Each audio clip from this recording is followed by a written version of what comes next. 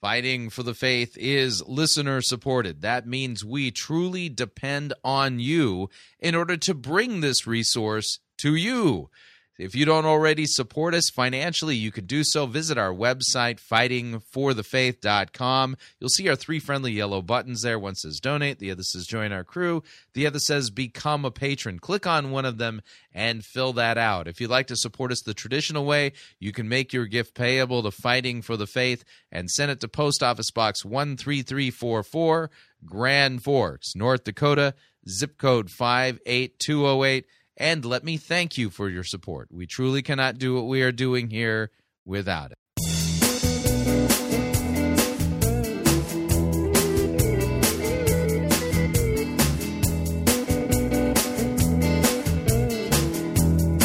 It's time for another edition of Fighting for the Faith. Friday, November 8th, 2019.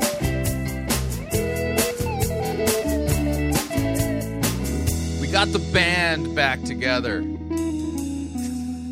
We're on a mission from God. I'll explain in a minute.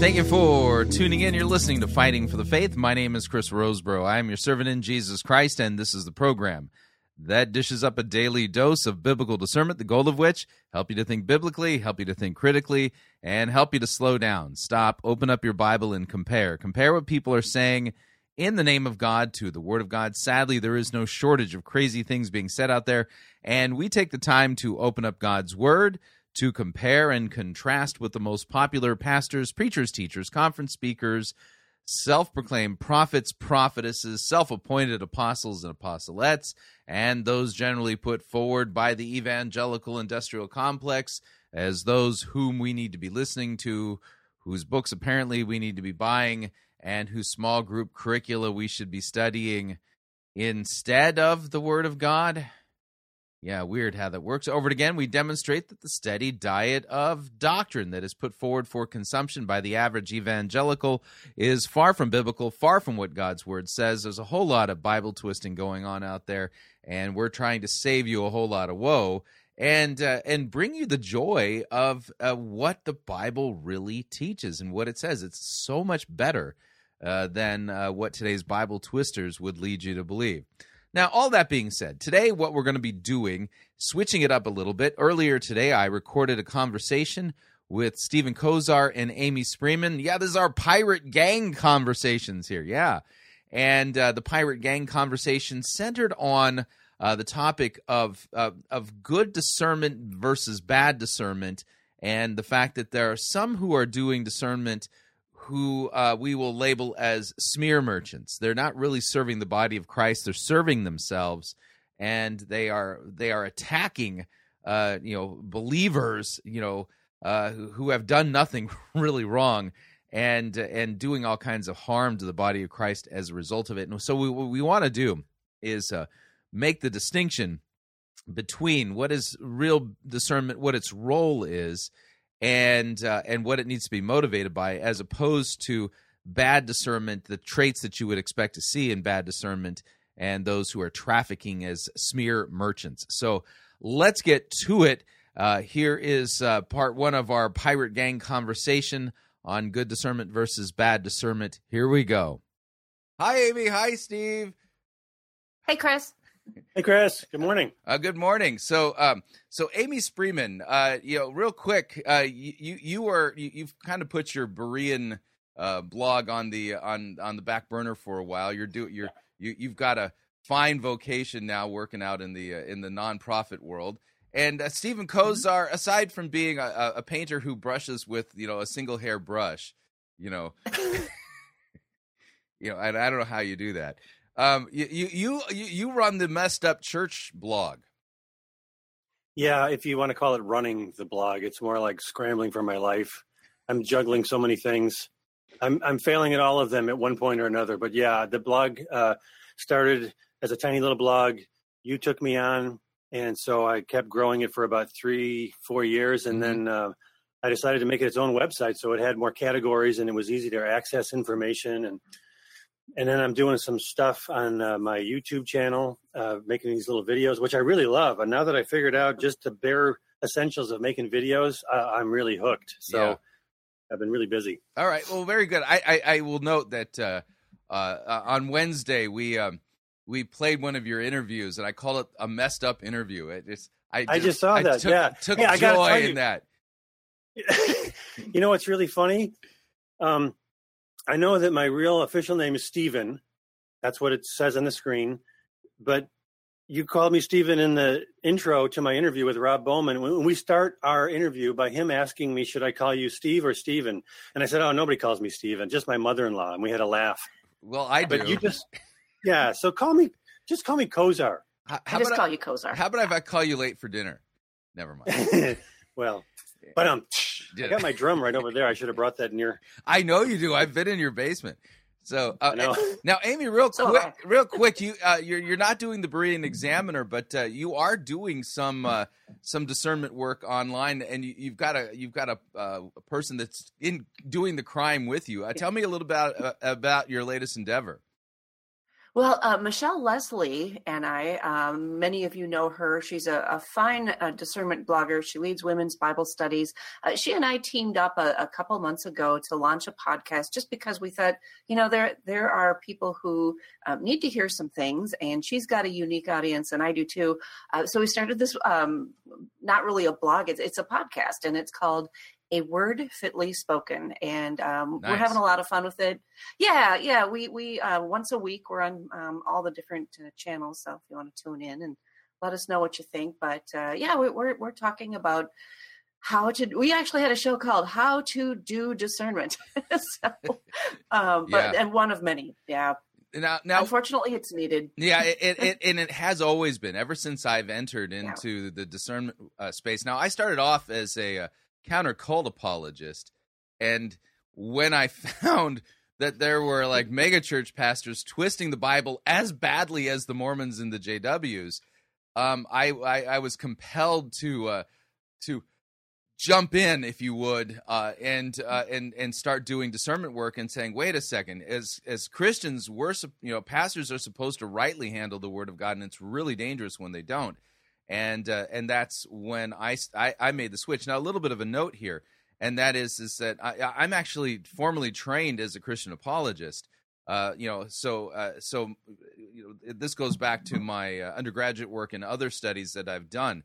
Formerly trained by Dr. Rod Rosenblatt, John Warwick Montgomery. I actually have a certificate from the International Apologetics Academy, and then I had a lot of training. I didn't know that. Yeah, that's true. I have that, Steve. I actually wrote a paper and stuff. You went to the same thing I did? I got to do it here in the States. I haven't actually been to Strasbourg, but yeah, years and How years. How did I not know that? Yeah, I don't know. I don't talk about it that much. Huh. That's really interesting. Okay, sorry to interrupt. Yep. So, and then of course, I have a seminary degree and other things, but and also I was trained formally in like certain apologetic strategies and tactics from the late Bob and Gretchen Pasantino, who were like a lot of people don't know that Gretchen Pasantino was the ghostwriter for Walter Martin, and so So as somebody who's been doing apologetic and discernment work, really formally trained in it and doing it for almost 3 decades now, man, I cannot believe the numbers are getting up that high. But I would note then that my mentors always made it very clear that when it comes to discernment, when it comes to doing apologetic work, that you have to rightly make a distinction between error and heresy. And there was a lot of emphasis in my apologetic training in not engaging in what are called logical fallacies. And what I find is that there are some, not all, but there are some people who are not formally trained, and even though they're not formally trained, they don't seem to be making any effort to rightly engage in discernment at all. If you're not formally trained, if you apply yourself to this, the information is out there. But what ends up happening is that they kind of take on everybody. They make no distinction between error and heresy, and then all the good guys, who are actually doing real discernment work, get thrown under the bus, and and it's all by guilt by association and bad logical fallacies, and so we're going to put them into the category of dirty smear merchants. This is not discernment, and it doesn't serve the body of Christ. At the end of the day, discernment is a gift given by the Holy Spirit for the body for the purpose of identifying false teachers so that you can mark and avoid them. And this is a service done in love to neighbor and to the church. When you are engaging in smear merchant and kind of yellow journalism kind of stuff, oftentimes the emphasis is not going to be on the truth or what the Bible says or even loving neighbor. The emphasis is going to be on the person doing the discernment work and their rhetoric and things like that. Now, Amy, before we get to the article, which we'll work our way through, because I have it up on the screen. We'll put a link down below in the description. It's a Discernment Tips, Clear Thinking Discernment by Stephen Kozart. I think it's a fine article worth passing along. Yeah. But, talking about guilt by association, you recently, it's like within the past year, you were invited to speak at a conference put on by Answers in Genesis. And there was somebody who was also invited who you had no idea about. This was Jackie Hill Perry, who, I would put her in the avoid like the plague category. And she's actually kind of proven that all on her own several times over now. But, she was also invited. So, but what ended up happening is that when the roster came out, I would say that there was a whole group of people doing discernment who engaged in this guilt by association thing and threw you under the bus. You're a hypocrite. You have no discernment, Amy. How dare you speak at a conference where Jackie Hill Perry is speaking? And walk us through what happened, because I think this is just a great case in point of how not to do discernment. Right. Well, it took me by surprise. Actually, it was longer than a year ago. I would say it was almost 2 years ago now that Answers in Genesis invited me back. I had been there before for a conference in 2017 called the Discern Conference.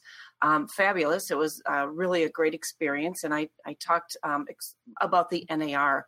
And so they invited me back to talk about, this one's called the Truth Conference. And they asked if I would talk about some of the other different kinds of traps that we can get into theologically. So what are the top 10 false teachings, that kind of thing. So I'm going to be doing that again. The conference isn't until this spring. So I put it aside. I knew what I was talking about. I sent my outline in and I went on with my job and my family and my life. And lo and behold, the roster came out, didn't even know. And one of the new invitees was Jackie Hill Perry. Mm-hmm. And of course, I knew that she was in the Avoid Like the Plague area.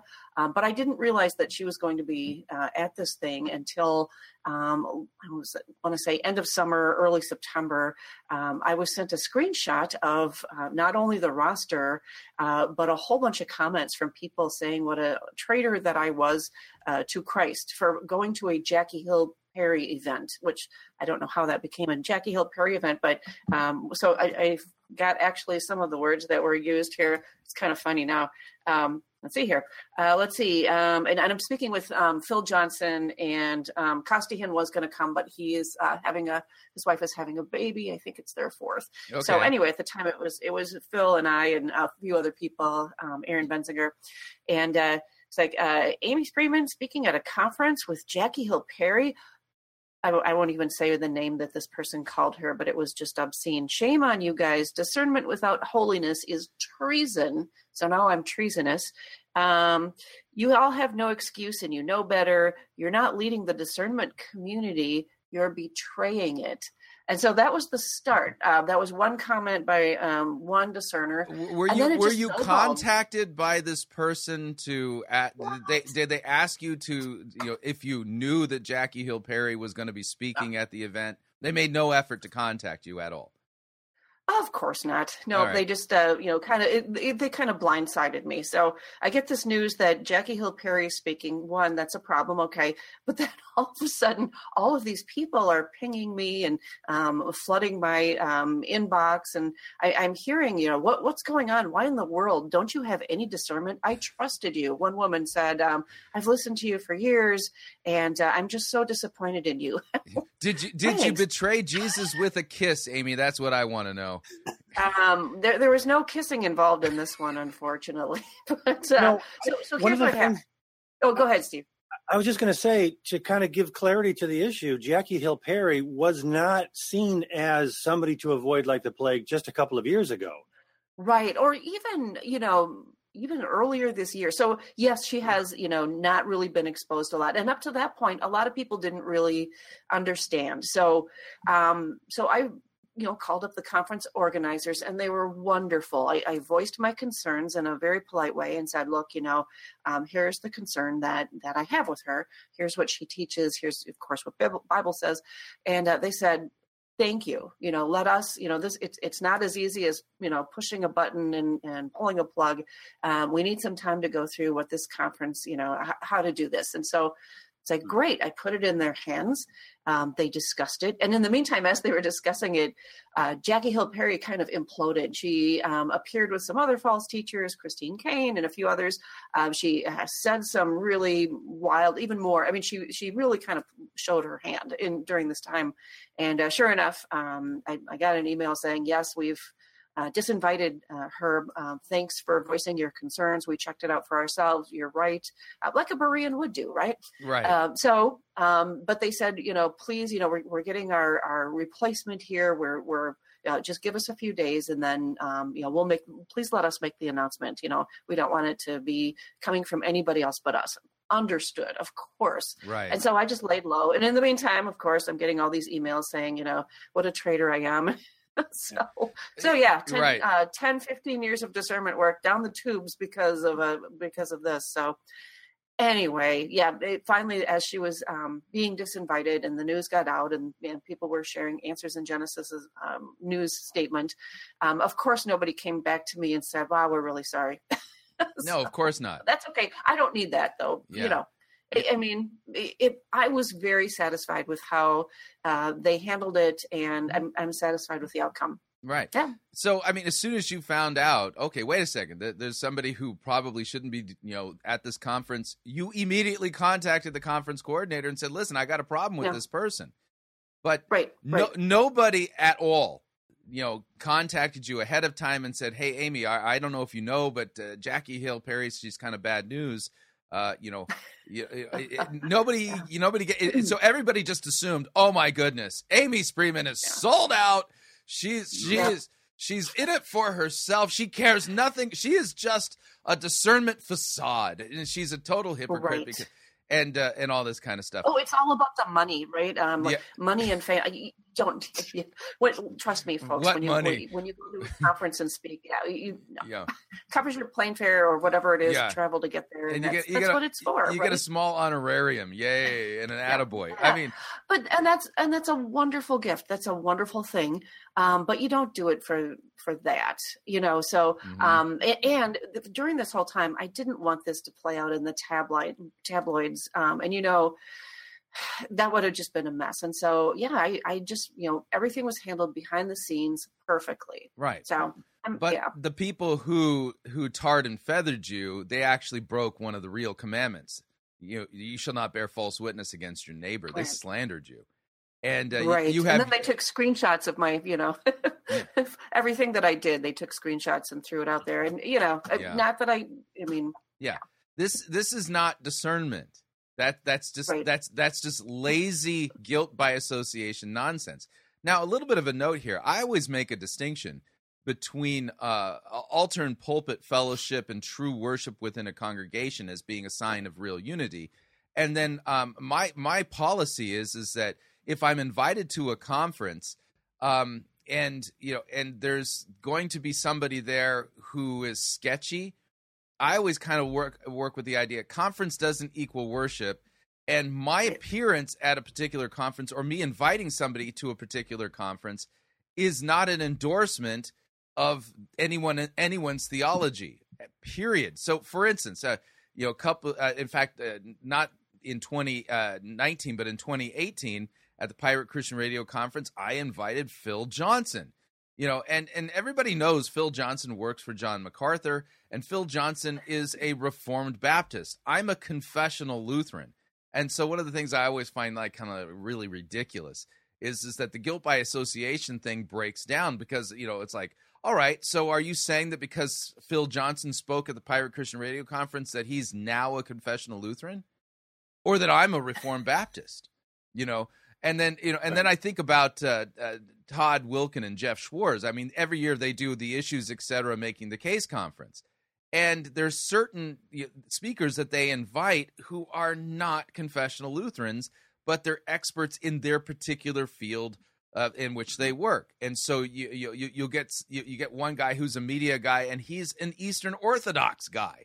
Okay, and then you got guys who are really astute as far as what's going on with like the political realm and the problems within the culture, and they're Roman Catholics. And so, what ends up happening is that the smear merchants sit there and go, oh my goodness, Issues, Etc. can't be trusted. They're endorsing Rome now. No, they're not.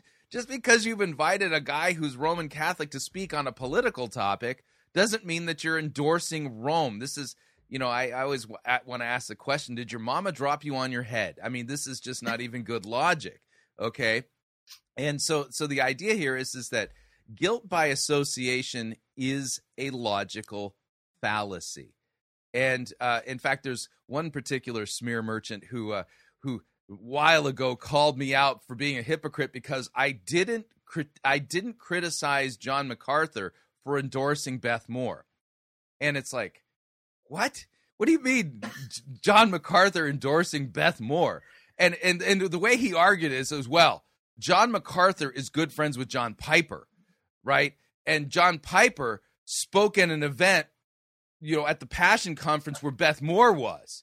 And so because John Piper didn't rebuke Beth Moore, and then, because John Piper didn't rebuke Beth Moore, this is really convoluted. And you need a flow chart. Yeah, you do. I called this the poop stink theory of discernment. But anyway, because John Piper didn't, censor Beth Moore, and then John MacArthur invited John Piper to speak at a conference after the fact, that meant that John MacArthur was tacitly endorsing Beth Moore, and that I was a hypocrite for not calling him out for it. And you just sit there and go, what are you talking about? This is nuts. I mean, not only does this show this person has like no theological training, none, no apologetics training. His main shtick is just putting forward guilt by association arguments, and this is like sizzle without any bacon, and people are attracted to the sizzle, But again, this isn't serving the body of Christ at all. And so I would note then, and kind of in this regard, that being trained by Dr. Rod Rosenblatt as one of my major mentors. Rod Rosenblatt for decades was one of the regular people who was part of the radio program, The White Horse Inn. I don't know if you're familiar with The White Horse Inn, but I mean, it's kind of it's a fun program. So I mean, they've got a guy who's an Orthodox Presbyterian, you got a Reformed Baptist, you got a confessional Lutheran, and they're not shooting at each other. And granted, there are serious differences theologically between between all those camps. But rather than shoot at each other, they treat each other as Christian brothers because they make a distinction between what is considered to be secondary and tertiary issues as opposed to primary issues. And so, I mean, Amy, I invited you to one of my conferences, and you did a whiz-bang job talking about the NAR. And I from what I understand, you don't attend a confessional Lutheran church, so I must endorse wherever you go to church, right? Yeah. I see how this works now. Yeah. This is just a pea and shell game. It's again, this right. isn't discernment, and this doesn't serve the body of Christ. Now, right. When somebody flat out teaches the same thing as a false teacher, or endorses a false teacher, now that's a horse of a different color. So, Steve, we're gonna scroll down through your article here, And Okay. you've written about some bad discernment categories, okay? Yeah. And I always like how you go with the negative. It's always fun.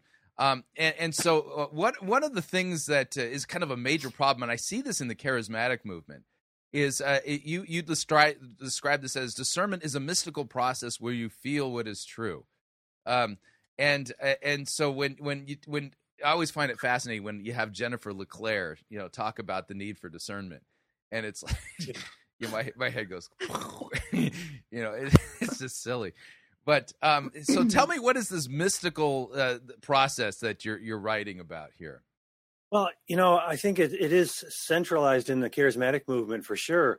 But this mystical understanding of spirituality in general has really permeated all of evangelicalism. We think the Bible is important. We think that the Bible is God's word, yes, but God really works in the most important way in our hearts, in an internal way, which Martin Luther called enthusiasm, Yep. which is a confusing term for people today. But it basically means that outside of God's word, we get God's word.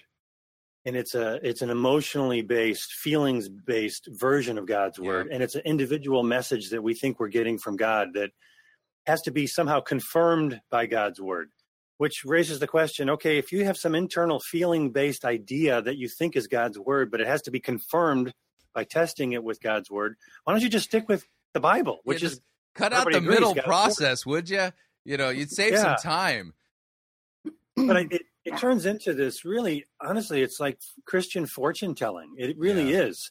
I feel like God is saying blah, blah, blah, blah, blah, blah, blah. And if you want to look at every major train wreck in recent Christian history, really in almost all of Christian history, it comes back to somebody saying, I feel like God is saying this. And I feel like God is doing that. Or even I don't say this very often, but I heard the audible voice of God telling me to blah, blah, blah. And it's usually something that goes against God's word. Right. Exactly. And of course, I think Costi Hinn does a great job of pointing out that the person who hears directly from God, now they become the glow in the dark, holy person that, and of course, I always, think back to when I was in the charismatic movement and evangelicalism, and somebody would say they were hearing the voice of God. I'd sit there and go, I never hear the voice of God. How come God doesn't talk to me?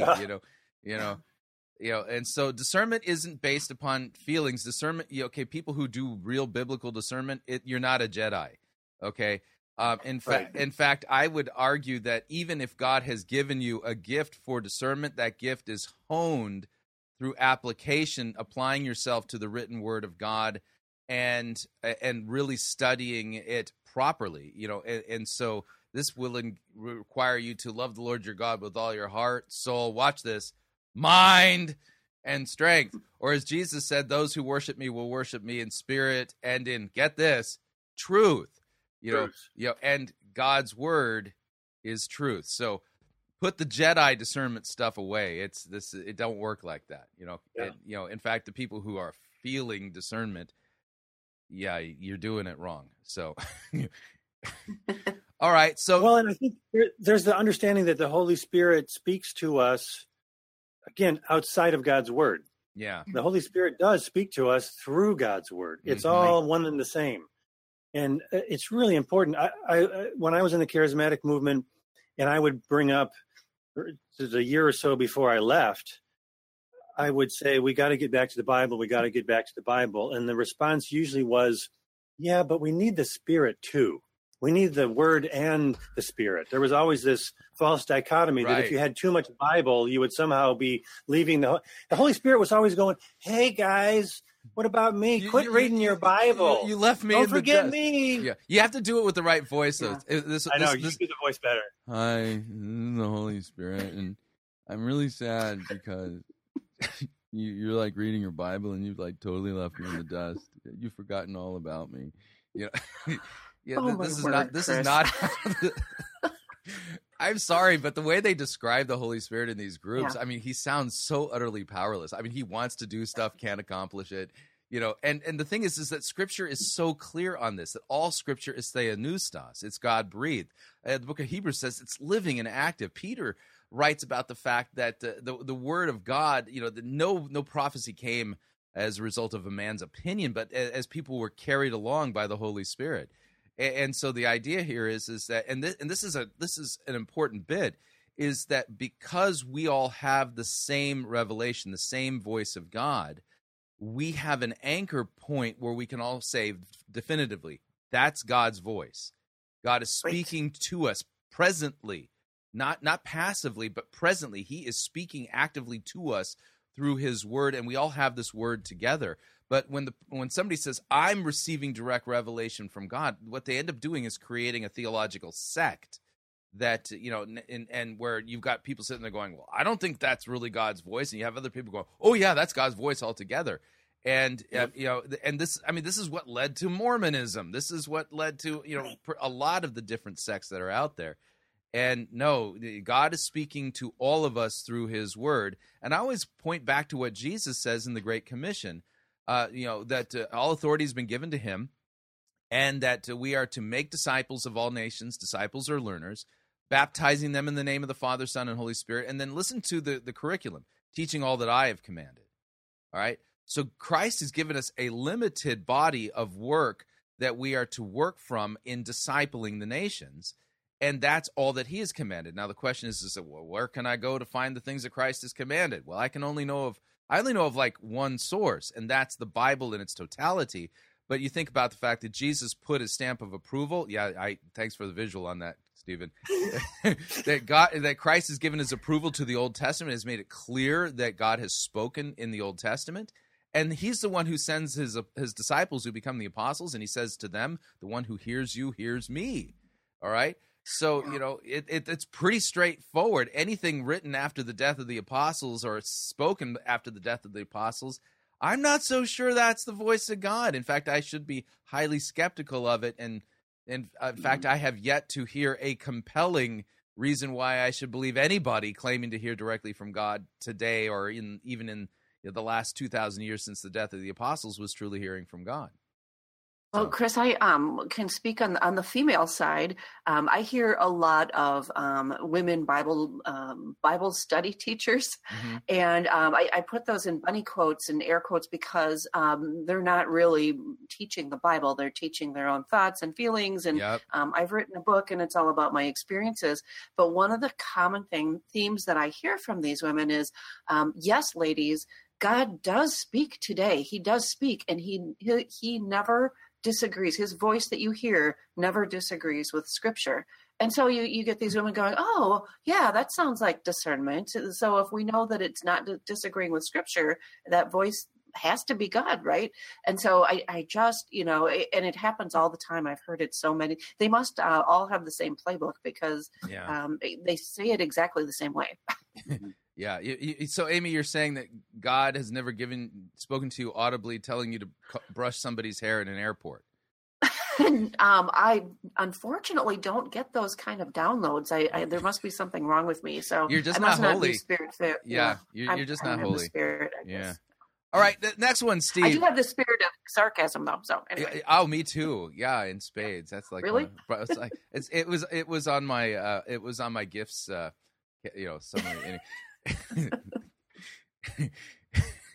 All right, Stephen. You know what was on my gift test? I'm sorry. No, go ahead. Discernment. No. Which is hilarious because the Bill Hybels-esque church that I took these spiritual gift tests actually disagreed with what my test said. It's like, oh, well, you don't have that gift. Yeah. It's like, what says right here? Interesting. All right, we're going to pause right there, pay some bills. If you'd like to email me regarding anything you've heard on this edition or any previous editions of Fighting for the Faith, you can do so. My email address is talkback@fightingforthefaith.com, or you can subscribe on Facebook, facebook.com/Pirate Christian. Follow me on Twitter, my name there, @Pirate Christian. Quick break. When we come back, the balance of today's Pirate Gang conversation on good discernment versus bad discernment. Stay tuned, don't want to miss it. We'll be right back.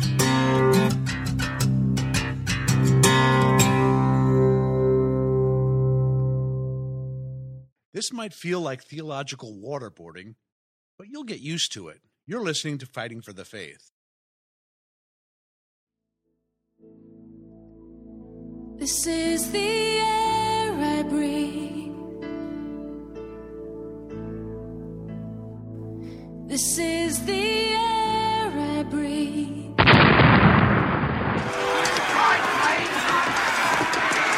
I've had enough of the sissy, pansy, cannon, photo-written music you have the audacity to call worship.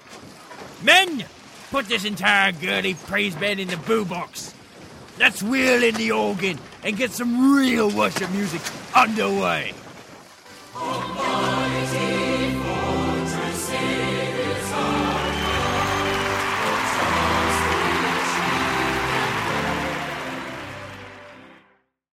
Ye be listening to Pirate Christian Radio.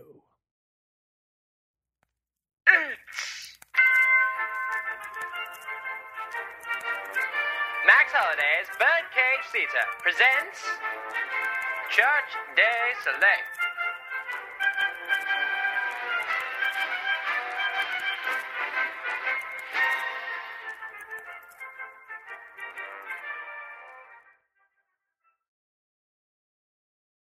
I don't know why we have to come to these small group sessions. They're just so boring. Hey, do you find that small groups just aren't that interesting or fun anymore? That's quite literally what I just said. Then we have the product just for you! New from Los Lobos Ministries is Beth Moore's Biblical Mad Libs. Well, what is it? Simple! Beth Moore's Biblical Mad Libs are an entire booklet loaded with fill-in-the-blank Bible passages. Aren't we supposed to read the scriptures the way they were originally written? Not if you want to spice up your small group Bible studies. With Beth Moore's Biblical Mad Libs, you can make every passage be about you. Isn't scripture about Jesus? Only if you want it to be. In our postmodern age, it's stupid to think that such a thing as absolute truth actually exists. Every passage is open to interpretation. Read the example. But now that you have been set free from financial debt and have become warriors of God, the fruit you get leads to better sex and eternal life. For the wages of sin are smelly diapers, but the free gift of God is a really good tax return in Jesus Christ our Lord. That was absolutely heretical. Why would anyone butcher scripture like this? Because modern-day Christians like you don't endure sound doctrine. By popular demand, you've appointed leaders in the church who've given your itching ears what they want to hear and haven't looked back since. Ha! Suckers! This is just horrible. If you thought it couldn't get any worse, then you're just as foolish as Naval. We've already expanded the Biblical Mad Lib franchise to include alternate Bible translations. That can't be good. You're right! It isn't! We now have Biblical Mad Libs in The Voice, the NIV, the KJV, the NKJV, and, for a limited time only, we have the Furtick Audaciously Revised translation. Wait, doesn't that last one spell? Yes, it does spell fun. Not just fun for you, but for the entire small group. We've even created a Biblical Mad Libs Junior Edition to get the kids twisting scripture from a young age. I would never buy this for my children. Lucky for you, you don't have to. We're handing out free copies to every youth group in the nation. Plus, we're also including a special copy of Elevation Church's The Code Coloring Book for a little extra heretical flavor. You're not going to get away with this. You can't stop us. We're already in control. Resistance is futile.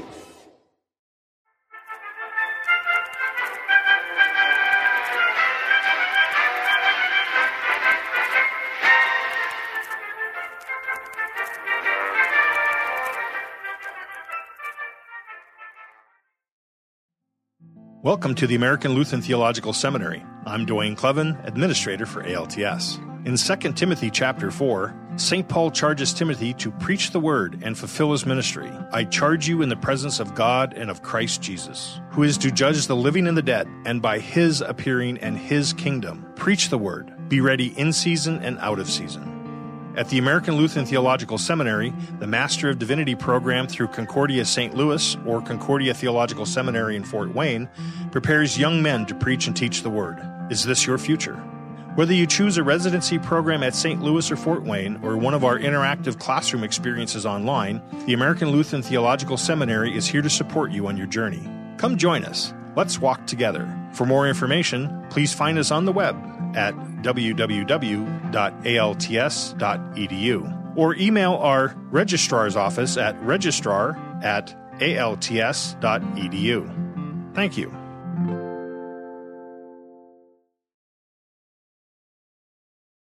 Hey everyone, it's Rex here to tell you about a product that I use on a daily basis. It's Coffee by Gillespie. It's delicious. It's got the caffeine you need to be a functioning member of society, and it's coffee. There's all sorts of different blends to choose from that are themed alongside the church calendar. So not only does it taste insanely good, but it's also liturgical. Somehow. All you have to do is order it online at Gillespie.coffee, and it'll arrive at your door in a convenient, resealable bag filled with either whole bean or pre-ground coffee. I personally like mine as whole bean because it goes so well with milk. Now that's what I call a balanced breakfast. So head on over to Gillespie.coffee and get some. That's GILLESPIE.coffee. Rex out.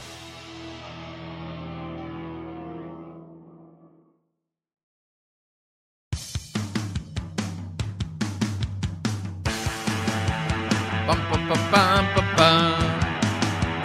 Na, na, na, na, na, na. All right, we're back.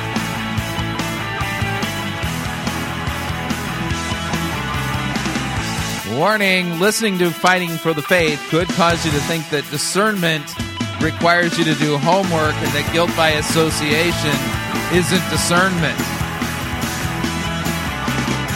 Just a reminder, Fighting for the Faith is listener-supported radio. That means we depend upon you, your generous gifts, and financial contributions in order to continue to bring Fighting for the Faith to you and to the world. And you can partner with us. It is a partnership.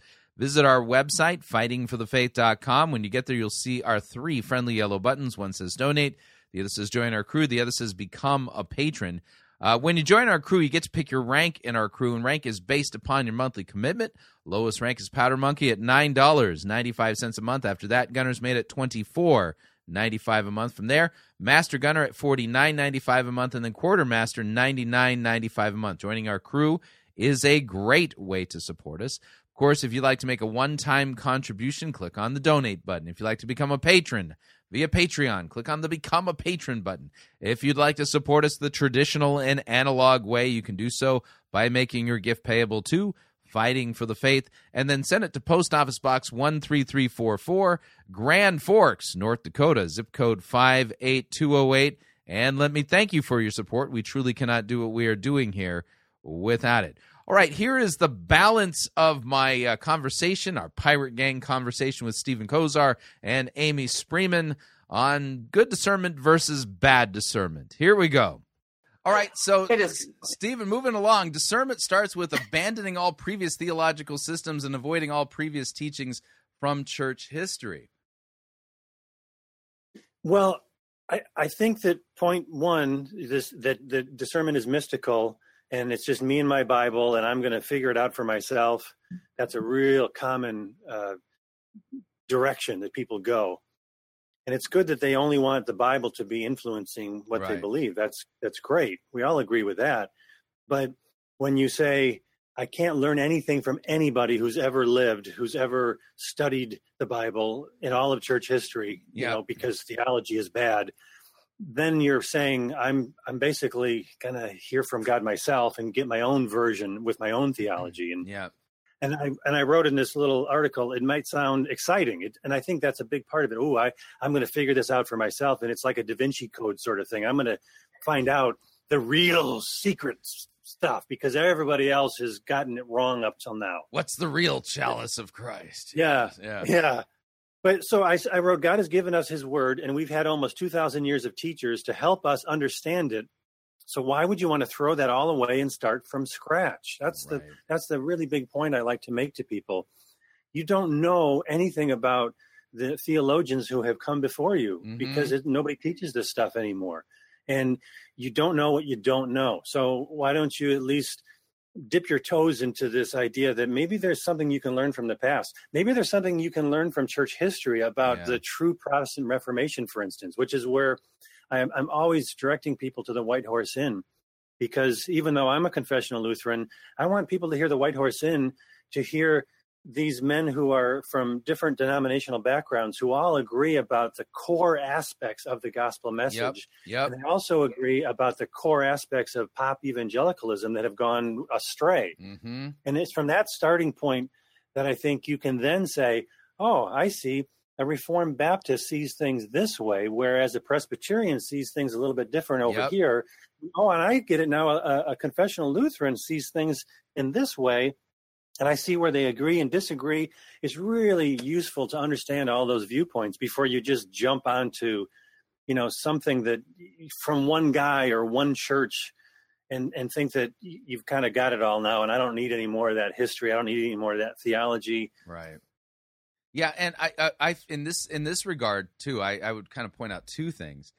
And one, years ago, there was a Peanuts cartoon where Charlie Brown's sister was writing a essay on church history, and I forget what her name was. Sally. Sally. Right? Sally. She's writing. So she's right, and it says, church history essay at the top of the paper. My pastor was born October 7th, 1932. So church history, that's the thing about evangelicalism. Church history does not go beyond like the present day, at all. And so this is bad. And what ends up happening too then is that people think that today's modern manifestation in theology of the Roman Catholic Church is somehow the thing that was taught in the ancient church, and it's not. And what ends up happening is that when somebody comes out of the Roman Catholic Church, they rightly want to disregard and eschew all of the false teachings of Rome. But what ends up happening is that then they get the bad case of like Romophobia. And so like everything that Rome teaches is false. And so Rome teaches the doctrine of the Trinity. So the Trinity is bad. Right. Rome teaches that Jesus Christ is God in human flesh. Therefore, Jesus can't be God in human flesh. And so everything hinges on, well, Rome teaches it, therefore it's wrong. It's like, this is not how church history is done. This is just not how this works. And then I remember years ago, I'm a confessional Lutheran. If you want to know what I believe regarding baptism, on the Fighting for the Faith website, just type in Lutheran Doctrine of Baptism. I actually put together a PDF, and put this account out there that somebody said you have a heretical view of baptism. So I wrote him back. I said, listen, I believe exactly what the Bible says about baptism, and I sent him the verses, and so he immediately wrote me back, and he goes, well, none of those verses have anything to do with baptism. It's like, are you serious? So what I did is I actually spent some time. It actually took me a little bit of time to pull this together. I put together all of the verses that I sent him, and then quotes from the ancient church fathers up to like the 4th century. So it'd be like from 1st century all the way up to like Augustine or something, right? And how they understood these texts. And I sent this off to this guy, and no joke, he said, every one of the people you quoted, they're heretics. And it's like, are you nuts? How could they be heretics? Every single one of them, if you take a course in church history, they are the defenders of Christian orthodoxy. Right. We're talking about Irenaeus. We're talking about Polycarp. We're talking about Augustine. We're talking about the Council of Nicaea here. And so it's like, and so he when I said that, he actually wrote me back and says, well, he says your problem is you Lutherans take the Bible too seriously and too literally. It was like, it's like, this isn't discernment. This is, so the idea here is that, listen, I completely agree. Rome's apostate. That being the case, the doctrine of the Trinity is a core fundamental doctrine of the Christian faith, and to deny it puts you outside of the Christian faith, regardless of the fact that Rome believes it. Okay. So, and this is where you have to make a distinction between, real heresy, which touches on core doctrines, and errors, which don't put you outside of the Christian faith, but just mean that you're wrong in that regard. And the Bible actually clearly explains all of that.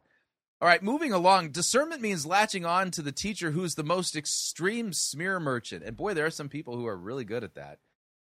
Yeah. What do you mean by that, Steve? Well, I think if you start with point 1 and then point 2, it's not uncommon to come to point 3 because you think that I'm hearing from God personally. I'm getting, individual messages just for me. And I've rejected all the other teachers in church history. What was that? I don't know. No idea. Did you Must hear have that? been at your place. That's not you, Chris? I don't know what that is. It's a strange... It's like a mouse crawling up the microphone or something. Maybe it's somebody doing that ASMR stuff, you know. I hear it. I don't know what that is. I can't even hear it. You So hear it it? must Oh, be going. It must be a boy thing. Hang on a second here. We're good. Amy, I'm gonna mute you for just a second to see if that clears the problem. Hold on.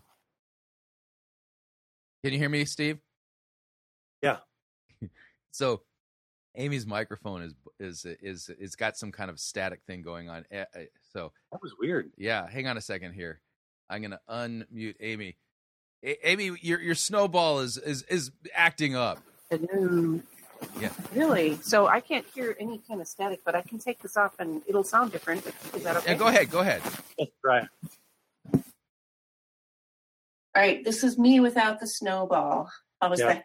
Yeah, that's fine. Yeah, fine. Your snowball was going downhill quickly. So I need to get something else. I've had this since our initial Pirate Gang days. So well, I mean, look at it. It's a gold snowball. Clearly, you're part of the prosperity heresy. It's silver, actually. It's the lighted silver. Okay, yeah. So there you go. Yeah. All right. You're cutting this out, right? All right. So let's try this again, Steve. So discernment means attaching yourself to the most extreme smear merchants. Carry on. I think if you take point one, you often lead to point two. I hear from God individually and personally, and I don't need any other teachers from the past, certainly not from church history. And then you find somebody on YouTube who sounds confident, who sounds like they know what they're talking about, and they're kind of on the same page in the sense that everybody else is wrong, or almost everybody else is wrong. And I've discovered that all of the church is corrupt. And, there are aspects of the church where there is great corruption. And I think everybody agrees in one way or the other about corruption within the church. And it's a very serious issue, but it's just, I think it's an American, maybe it's a Western, maybe it's just our sinful nature, but we like the easy answer. We like the broad brush. We like to take an entire category and just make gigantic assumptions about them. Right. And if it's done with kind of this, you're hearing the secret message that no one else knows about, just you and me and my little group. And aren't you important that you know now who, and that's where, did you know that Amy Spreeman is going to be at a conference with this other person who we all know is bad? Yeah. She's bad too. And that means she's a Mason and she's part of the CFR, man. Yeah. No, and I think it is very possible that in this sinful world there are secret associations, there are secret things going on behind the scenes, but that doesn't mean that everybody just automatically falls into that category of something secret and evil and all that stuff. So What I wrote here was, yes, there are some really bad things going on in the Christian church, but some people just enjoy driving by the scene of the accident too much. Yeah. If everybody is a raving heretic, except you and your tiny little group, you probably need a more balanced perspective. This will be hard, but do your homework anyway. Yep. Sweeping generalizations can only go so far. Yeah. And I would note and one of the things I've been saying forever is that, listen, don't take my word for it. I don't need you to listen to me with an open mind, open Bible. And if you haven't figured it out, the segments that I choose them because it gives me an excuse to teach the Bible. It's like, and so the idea here is this, like, learning discernment requires you to be in the scriptures. And so at the end of the day, when somebody is twisting God's word, there's so many different ways in which to twist it. The focus of my program, for the most part, although we do try to have some fun with the prophecy bingo stuff, but for the most part is on, hey, listen, they're saying this, and this is what they're doing with the biblical text, but when you look at the text, it's not saying that. And so the idea here is that I can't review everybody. There's so many different false teachers out there. What I'm looking for are archetypical ways in which people are twisting texts, which then gives me an excuse to get into the Bible so that people can hear how amazing the Bible is. And that's the idea, is that once then you're hooked on the scriptures rightly taught and you know how to look for whether or not it's being rightly taught or not, then what happens is that inoculates you against the false teacher, whoever it might be. Now, granted, there are some pretty bad cats out there. I think of T.D. Jakes and Stephen Furtick and others. Yeah, granted, they are that. But at the end of the day, they're doing the same thing that other false teachers are doing. It's just that they're doing it really well. There's just some people who are super gifted in their presentation and others who are not. I mean, Stephen Furtick is like a force of nature. And he's so confident. He's so, and he's so great at manipulation. But at the end of the day, if you step back and actually do the comparative work, you sit there and go, he was saying nothing, but saying it really well, So, well, sort of. Yeah. All right. So we talked about guilt by association. Is there anything else that we should talk about in this category? Well, to be clear, because we did talk about, not making assumptions about an appearance at a conference. Now, I also wrote in here, if a pastor is invited to speak at the World Dominion Prophecy Awakening Apostolic Signs and Wonders Miracle event, we kind of get an idea where they stand. Right. So, kind of like Toronto's Reignite the Fire conference, Yes. And an opposite example of that would be there's the Religious Broadcasters Convention, which is not a theological convention at all. It's about all sorts of Christians who are involved in broadcasting. And so that's every year there's a big fuss because you look at the roster of people and you see somebody who's supposed to be good and then there's somebody who's not so good and you go, aha! I found where they're joining forces with a false teacher and they're just speaking at a broadcasters convention. So I always it kind of goes to that extreme to the other extreme. Yeah, I always find it fascinating that, okay, so you got like the Religious Broadcasters Association, and granted, that is a mixed bag. I mean, it's everyone from like Brian Houston, Christine Kane, and even Patricia King, all the way over to the other side of the spectrum. Somebody like John MacArthur or Alistair Begg or something like that. But here's the thing: in the guilt by association category, always the poop from the bad teacher gets on the good teacher. How come the good teacher bringing the real gospel and actually proclaiming the truth will have no positive impact on the heretics? It's always works the other way. And again, the Religious Broadcasters Association meeting, this is not church. This is something different altogether, So, and it's not like they all get together in the green room and pray together. I mean, they may never meet. You're on one day and the heretic is on another day or whatever. And you go, you say your thing, you speak the truth about the gospel, and then you leave. Exactly. You're not there joining hands with these people. Yep. And I would also note this thing: the fellow who chastised me on social media for not rebuking John MacArthur for endorsing Beth Moore. When John MacArthur said his Beth Moore go home shtick, okay, that fellow immediately put out a video and he said that John MacArthur's a hypocrite. Rather than saying, whoops, I was wrong for calling out Roseboro for not rebuking John MacArthur for endorsing Beth Moore, when it was clear John MacArthur never endorsed Beth Moore. He instead doubled down and said, no, he's a hypocrite, and move the goalposts and stuff. That's another thing is that people who are doing bad discernment, when they mess up, they always just move the goalpost, Right, they can't be wrong. I am not wrong. I'm sticking to my story. That's it. Yep. And they'll never repent. They'll never make it right when they are wrong. Yep. All right. Well, the end of that, I touch on the idea that sometimes we need to get more information directly from the person in question before making assumptions about their beliefs. Yep. We live in a pretty dumbed-down culture that promotes easy and overly simplistic answers. Our Christian faith is way too important to take that approach, and our Christian brothers and sisters are way too valuable to treat with such disregard. So yep. We're all known for calling out false teachers, and it needs to be an actual false teacher who, with their own words and their own videos and their own books and their own sermons, are saying heretical things. Right. That's when you need to point out and mark and avoid them. But if somebody hasn't clearly said those things, we can't accuse them of saying things that they haven't said. It's right. so simple. Right. Now, let's say that Jackie Hill Perry ended up speaking at this Answers in Genesis event. Should I then surmise that, that Amy Spreeman, now you are actually endorsing women preachers and are a lot more lenient towards, same-sex marriage and stuff. Yeah, no, my stance would not have changed, and it would not. I mean, women preachers, same-sex marriage, all relationships, I have not changed. I'm sticking to Christ and the Bible, but my reputation obviously came under fire, and that would have been even worse. So and came under fire from lazy journalism, lazy discernment. Yes. I would note that if the New York Times did to you what some discernment people did to you, you would have been able to sue the New York Times for slander. Yeah, probably.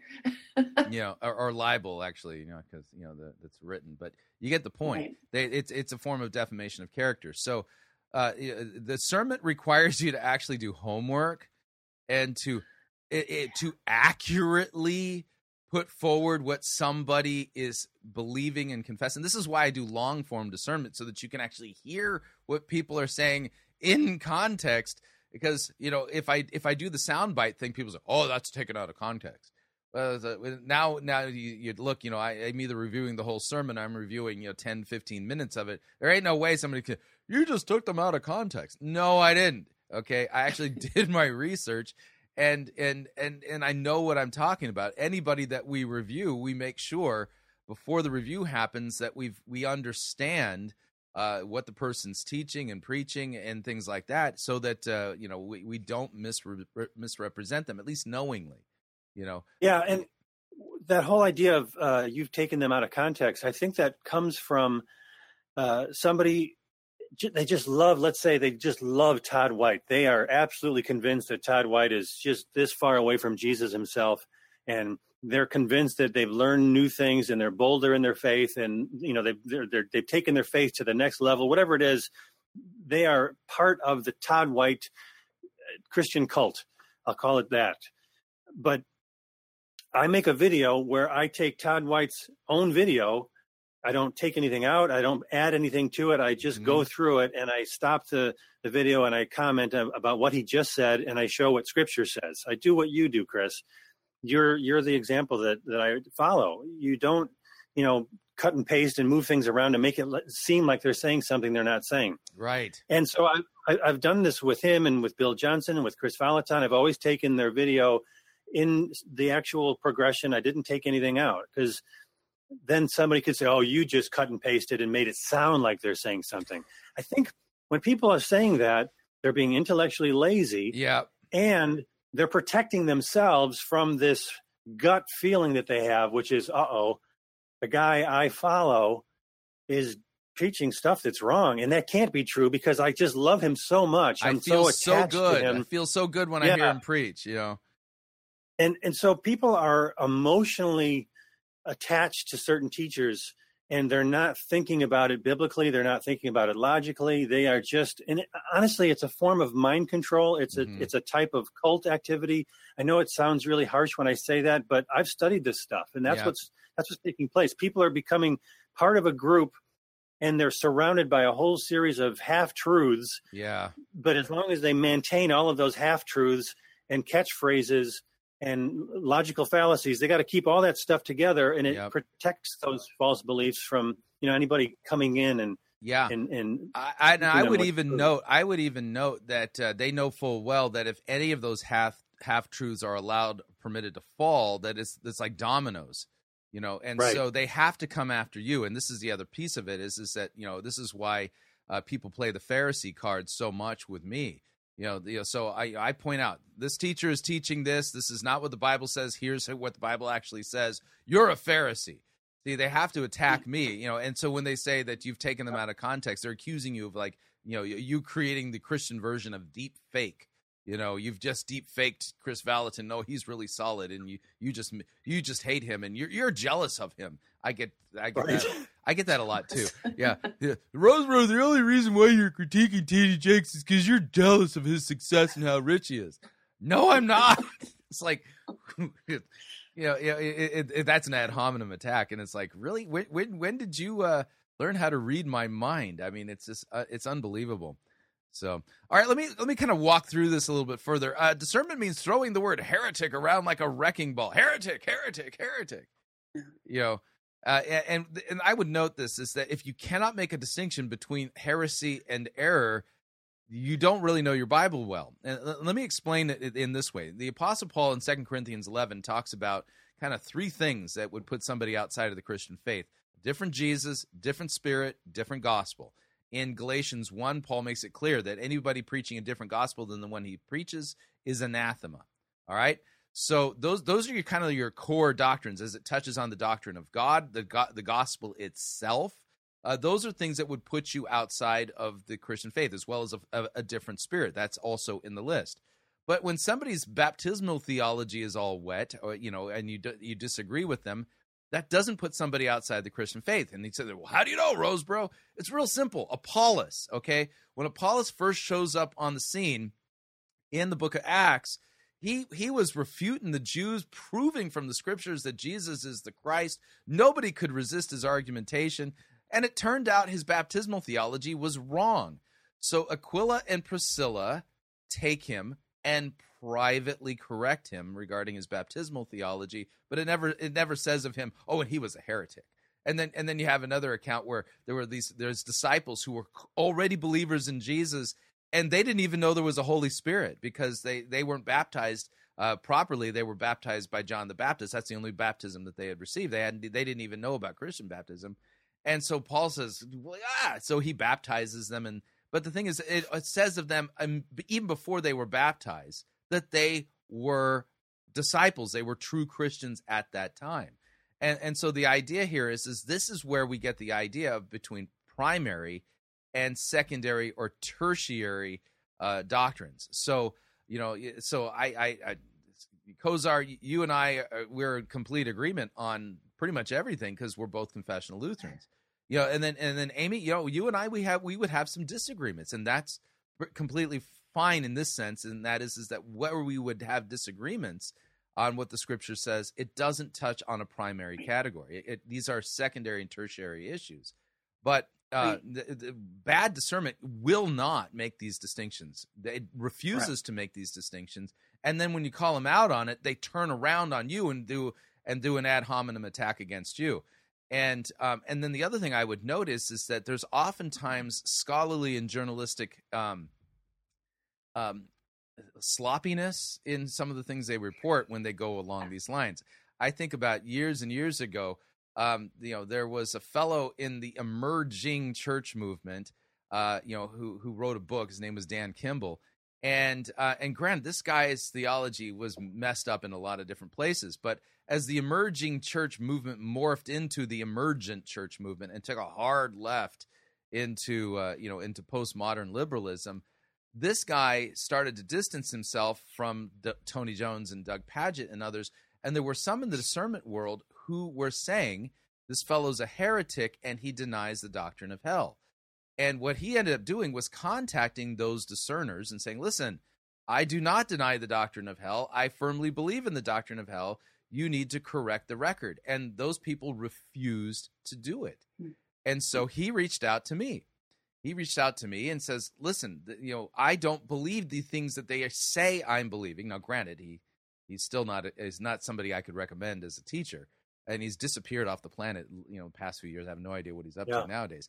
But he was going to be in Indiana. I lived in Indiana at the time, and so he said, "Come spend the day with me. We'll spend some time together. We'll go out to coffee, and you can ask me anything you want." And he says, "I'm not going to hide anything." And so I spent the afternoon with him, and part of that we went and visited the grave of James Dean. It was kind of an interesting day. But in my interview with him, turns out there were a lot of things that he believed falsely, but these are on secondary and tertiary issues. But he did absolutely believe in hell.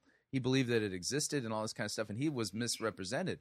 And so I invited him on the program as a follow-up to our time together, and oh my word, I got crucified on social media. People saying, you have no discernment. I thought I could trust you and all this kind of stuff. Like, what are you talking about? All I did, what I ended up doing basically was showing that they didn't do their homework, and it's like you were falsely stating this guy doesn't believe in hell, and he does believe in hell. Now, granted, there's a whole lot of other stuff that you want to avoid this guy. He's not somebody you're going to want to go to for, to catechize your kids or anything like that, or your youth group. But the point is that when you do your homework, you have to get it accurate. You have to properly demonstrate what somebody truly believes or has said in context. And if you get it wrong and they contact you and say, I don't believe that, you actually have to offer a retraction and say, no, I got that wrong. But what ends up happening is that, in bad discernment, they can never make a mistake. They're super discerners, they're not sinful discerners. They never make an error. And as a result of it, they don't do their homework properly. And then they don't make proper distinctions between primary, secondary, and tertiary issues. The difference between heresy and error. And as a result of it, they are actually not helping the body of Christ. They're hurting the body of Christ, because real discipleship and real discernment requires accuracy and truth, and a recognition that certain things are errors that put you outside of the faith, and others are dangerous but don't necessarily result in you not being a Christian. But everything just gets thrown into the heresy bucket, and that's just not discernment. Can I just add, too, that when you, if you're a discerner and you've got a blog and you've made these statements that aren't true, if you just go back and silently edit out the part where you were wrong and don't say anything, that doesn't count. You really do need to say something, because your readers have already been to your blog and they've already seen your accusations. They don't know, if you don't tell them, that you've gone back, months later and kind of tweaked your original blog post. So you need to admit it. Yeah. Yeah. I mean, even the New York Times, when they get it wrong, they issue retractions. Granted, they may be on page 27, but they're there. Yes. So, okay. All right. So I was just going to say, sometimes because the internet is so wide open, we have all different people, from all different persuasions saying all different sorts of things, and anybody can start a blog, which is great, because that means anybody can start a blog, which is what I did. That's how I got started. But it also means anybody can start a blog. Your blog's messed up, though, dude. Yeah. Right.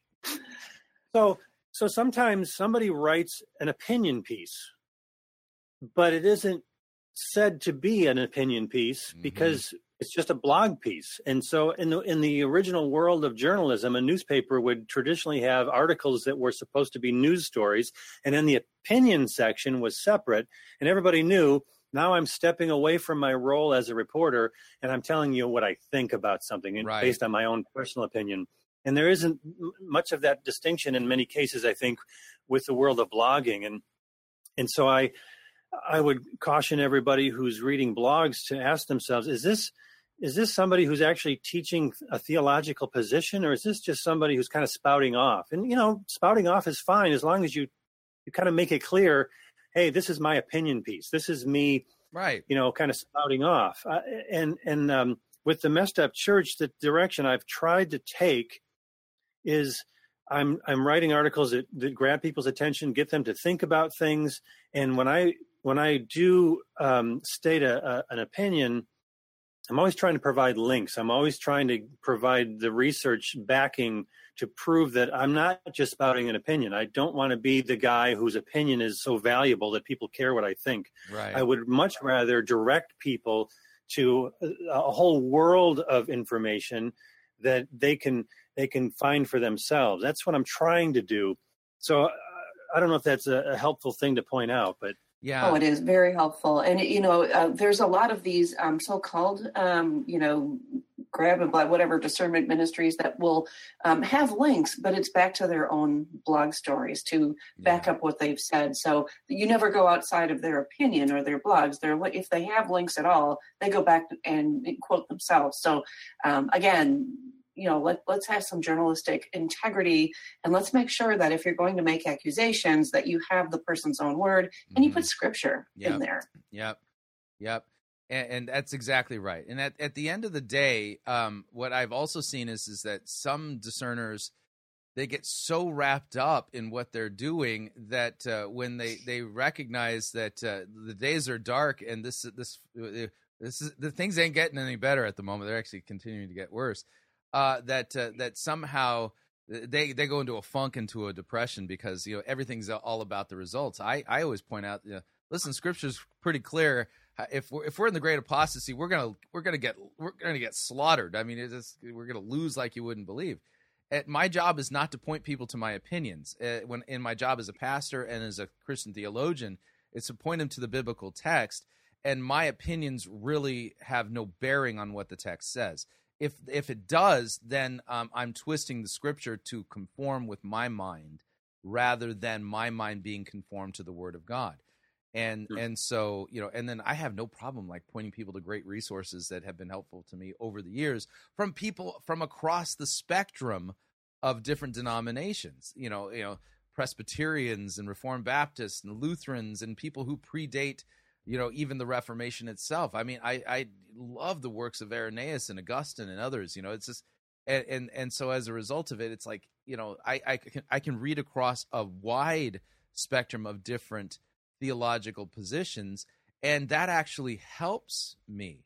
So many people, they in their purity way of thinking, they think that they can't be exposed to a different perspective. But I have found that the more I have been exposed to different perspectives and even false teaching, it's forced me into the position where I've had to drill down and say, okay, what does the Bible really say here? And so, because, there's, and I've gotten to a point now in my life where there's very few theological positions that even remotely provide me with any kind of temptation. It's like, maybe I need to rethink this. Early on, it was like everything. It's like I was kind of being tossed back and forth between a couple of different positions, but having done, especially fighting for the faith now for 11 and a half years, man, the years are getting up there. That doing the discernment work day in and day out, I mean, this has been a great education for me. And people go, I don't know how you do what you do. How do you listen to this stuff? And it's like, it's like, funny enough, it can be depressing at times, but being exposed to these people and go, okay, that's wrong. That's really wrong. But why is it wrong? And how do I then explain to people what the Bible really says and try to give language to what this person's doing? Over the years, that's been a great trainer for me. And you'll note, I spend a lot of my time listening to people who are twisting the Bible, So, this has helped me, better understand the Scriptures by forcing me into the Scriptures, Mm-hmm. Yeah. So, Amy, you got to fill people in a little bit, I think, because you haven't been with us for a while. We just talked the other day about how you miss being able to do more discernment stuff. What do you have any plans for the future in this regard? I do. I just I know that I need to get back into writing. That's what I do. I needed to take a season though and step back, and it was because of these discernment issues. About a year ago, I started working in the nonprofit sector. I went back to work, paid some bills, paid some medical bills. It's great, but I took a step back because things were happening, and it's brutal out there. I mean, if you're on Twitter, it's just a bad place to be. And I saw that I was starting to become that tainted person, and I really didn't like that in myself. I needed to repent of some things, and so I just very quietly put Berean Research and Berean Examiner just on a little hiatus. Didn't say much. I had one article, I think, on Berean Research just saying I'm stepping back, and it's been a really good break. It's been like a sabbatical. I could rest in the Lord, and I've stayed in touch and everything, but I really do need to be doing the work that I need to be doing, and that's writing articles that will help people discern between what is being taught out there, and Chris is right, it's getting worse, and the truth of Scripture. And so I do little things here and there, but yeah, it's time to get back in. Yeah, if that helps. Yeah, it does. Now, a little bit of a note here, Steve. The rest of your article, you have, like these 10 Commandments of Discernment that Robert Bowman put together, And we're not going to go through those now, but because Amy has some things she needs to get to today, and I want to be somewhat kind towards her regarding her time. So again, there's going to be a link to the article down in the description of this installment of Fighting for the Faith. But I'm going to remind people then of what Christ says, and that is that Christ, in describing what the last times would be like, he says that because of the increase of wickedness, the love of many would grow cold. And at the end of the day, if the reason why you're doing discernment isn't about loving and serving your neighbor, then there's a real problem. And if the increase of wickedness is causing you to become jaded to where there is no love in what you're doing, then you need to consider the words that Christ had written to the church of Ephesus in the book of Revelation. And here's what it says. To the angel of the church in Ephesus, write the words of him who holds the 7 stars in his right hand, who walks among the 7 golden lampstands. I know your works, your toil, your patience, how you cannot bear with those who are evil. You have tested those who call themselves apostles and are not, and you found them to be false. And so, Jesus right out of the chute is commending the church at Ephesus for their discernment, for not tolerating evil, and even investigating those who are claiming to be apostles and are not, and finding out that they were right, that they're not really apostles. And he says this, I know that you are enduring patiently and you're bearing up for my name's sake, and you've not grown weary, but I have this against you, that you've abandoned the love that you had at first. So remember, therefore, from where you have fallen, repent and do the works that you did at first. If not, I will come and I will remove your lampstand from its place unless you repent. And so you'll note then that Christ calls the church of Ephesus a discerning church, by the way, a model of discernment, to repent because they had lost the love that they had in that was motivating them initially. And that's the discerner's temptation. That's the temptation that actually faces me on a week in and week out basis. And I had a little bit of a sabbatical myself, much needed. As we kind of were thinking about what's the future of Fighting for the Faith and Pirate Christian Media. But the battle can wear you out. And it can make you jaded. And if that's happening to you and you're not doing what you're doing in motivation to snatch people from the fire, to express the love and the joy that you have over the fact that you have been forgiven by Christ, and if you're not incensed about the fact that people are not hearing the gospel but hearing this nonsense that is keeping them from the real message of Scripture, which is so comforting, and doing so out of love, then what ends up happening is that you are subjecting yourself to the very judgment that Christ was threatening to the church of Ephesus. And this is the reason why he had to call them to repent. So, at the end of the day, everything we do in the world of discernment has to be done for the sake of neighbor and in love for them. That doesn't mean that you can't engage in humor. Humor is a good weapon in the apologist's arsenal. But at the end of the day, it's not about the humor. At the end of the day, it's got to be about what the Bible really says, and it's got to be about Christ. If it's not about him and what he's done for us, and the fact that false teaching takes us away from that, and no, you need that, I need that, then there's something really wrong. And Christ's words then ring across the pages of the book of Revelation to us, and that is that we need to repent and return to our love. Without that, we're useless. Amen, Chris. That verse has just always been something that I hold to. And you're right, the temptation to get on there and become the news story is huge. And I would just tell people, even if you're not a blogger, but you're just on social media, or and you have something that you need to share, great, step up on the soapbox, share Scripture, and then get off. Don't sit there and argue your point and try to find your name on social media to see what they're saying about you so that you can jump in. And you go months and months with your posting things. Stop. Just whose battle is it? It's the Lord's. And so let the Lord handle it. He knows what he's doing better than we do. All you need to do is post what you post, and then that's it. Exactly. You don't need to argue. You don't need to become the news. Right. Exactly. Good point. Great points. All right, well, guys, I'm gonna wrap up here, and but thank you guys for coming on. It's been way too long since we've had a pirate gang conversation. And my coffee's empty anyway, so this whole thing Me too. Yeah. I'm empty too. Yeah, I'm sorry, guys. Yeah, I don't know what I was thinking. Well, thanks for getting the band back together, Chris. Really appreciate it. We need to do this more often. We're on a mission from God of getting the band back together. This is nuts. So what'd you think? Love to get your feedback. If you'd like to email me regarding anything you've heard on this edition or any previous editions of Fighting for the Faith, you can do so. My email address is talkback@fightingforthefaith.com, or you can subscribe on Facebook, facebook.com/Pirate Christian. Follow me on Twitter. My name there, @Pirate Christian. Till next week, may God richly bless you in the grace and mercy won by Jesus Christ, his vicarious death on the cross for all of your sins. Amen.